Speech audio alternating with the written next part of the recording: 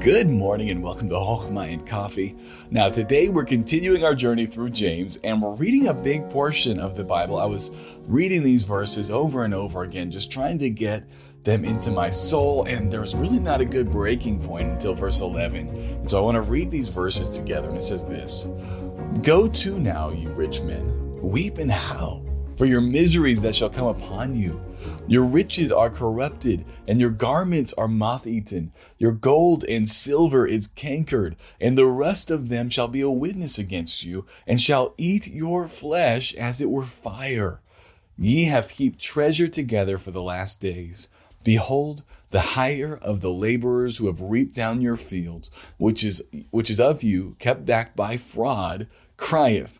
And the cries of them which have reaped are entered into the ears of the Lord of Sabaoth. Ye have lived in pleasure on the earth, and been wanton. Ye have nourished your hearts as in the day of slaughter. Ye have condemned and killed the just, and he doth not resist you. Be patient, therefore, brethren, unto the coming of the Lord. Behold, the husbandman waiteth for the precious fruit of the earth, and hath long patience for it, until he receive the early and the latter rain. Be ye also patient, establish your hearts, for the coming of the Lord draweth nigh. Grudge not one against another, brethren, lest ye be condemned. Behold, the judge standeth before the door. Take my brethren the prophets, who have spoken in the name of the Lord, for an example of suffering, affliction, and of patience. Behold, we count them happy which endure. Ye have heard of the patience of Job, and have seen the end of the Lord, that the Lord is very pitiful and of tender mercy. This is a big thought chain that's going on here, and it can be confusing. He's like, hey, go to you, rich men, weep and howl. You're like, is it a sin to have money? And the short answer is no, it's not. There's no sin to have money. But what he's talking about here are these people who are riches are their God. That is what they live for. And honestly, there are many American Christians who are blind to this, but this is what they live for. They live for the riches. They'll move to get more money. Like that makes no sense. It's like, well, you know what? I know I'm planted in a good church here. My family's flourishing, but I can get a better job over here. Is there a good church? There probably is. I'll find one when I get there. Friend, can I encourage you? Don't let money be your God. Don't move your family just so you can get more money. Unless there is a clear spiritual reason why you're moving, I encourage you, stick and stay where you are. And now he says, these people, their riches are everything. And he says, your riches are corrupted. These things aren't going to last. Your garments are moth-eaten.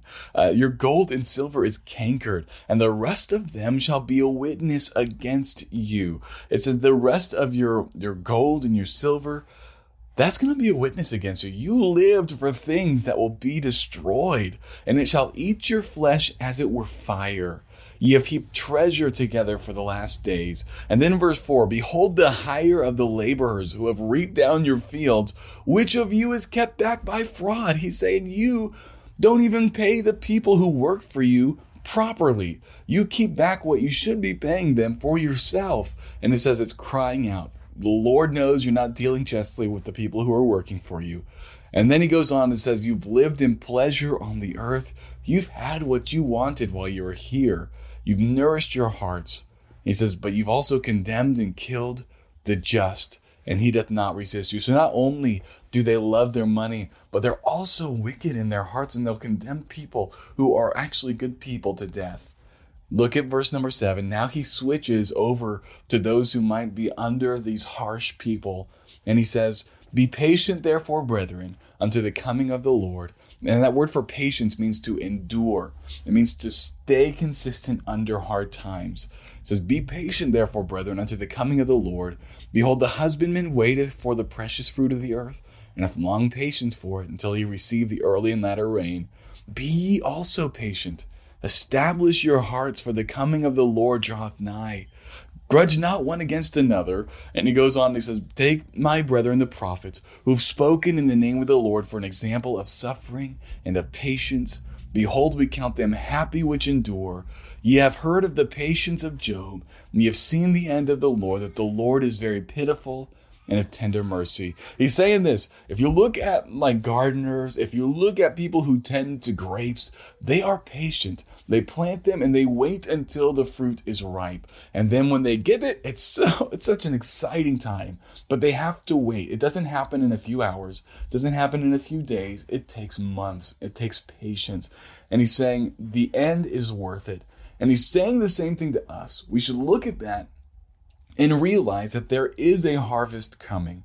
Right now, we're in the patience stage where we need to stick and stay and make it pay. Even if we're under a bad boss, even if we're in hard times, we need to be patient. We need to endure. We need to keep doing what's right. We need to keep living for Christ. We need to keep studying His Word. We need to keep loving our enemies and loving our neighbors. And he says, just keep it on until one day He will return and you'll get to taste the fruit that you have been patient for. But keep on keeping on. And so, friend, if you're in that first category of wicked men, can I encourage you, don't trust in riches, trust in the Lord. And if you're in the second category of people who feel like you are getting downtrodden, can I encourage you, friend, keep on keeping on until the return of the Lord. Keep doing what's right. Keep loving the Lord. Keep loving others. And I hope you have a great and wonderful day. I'll talk to you tomorrow.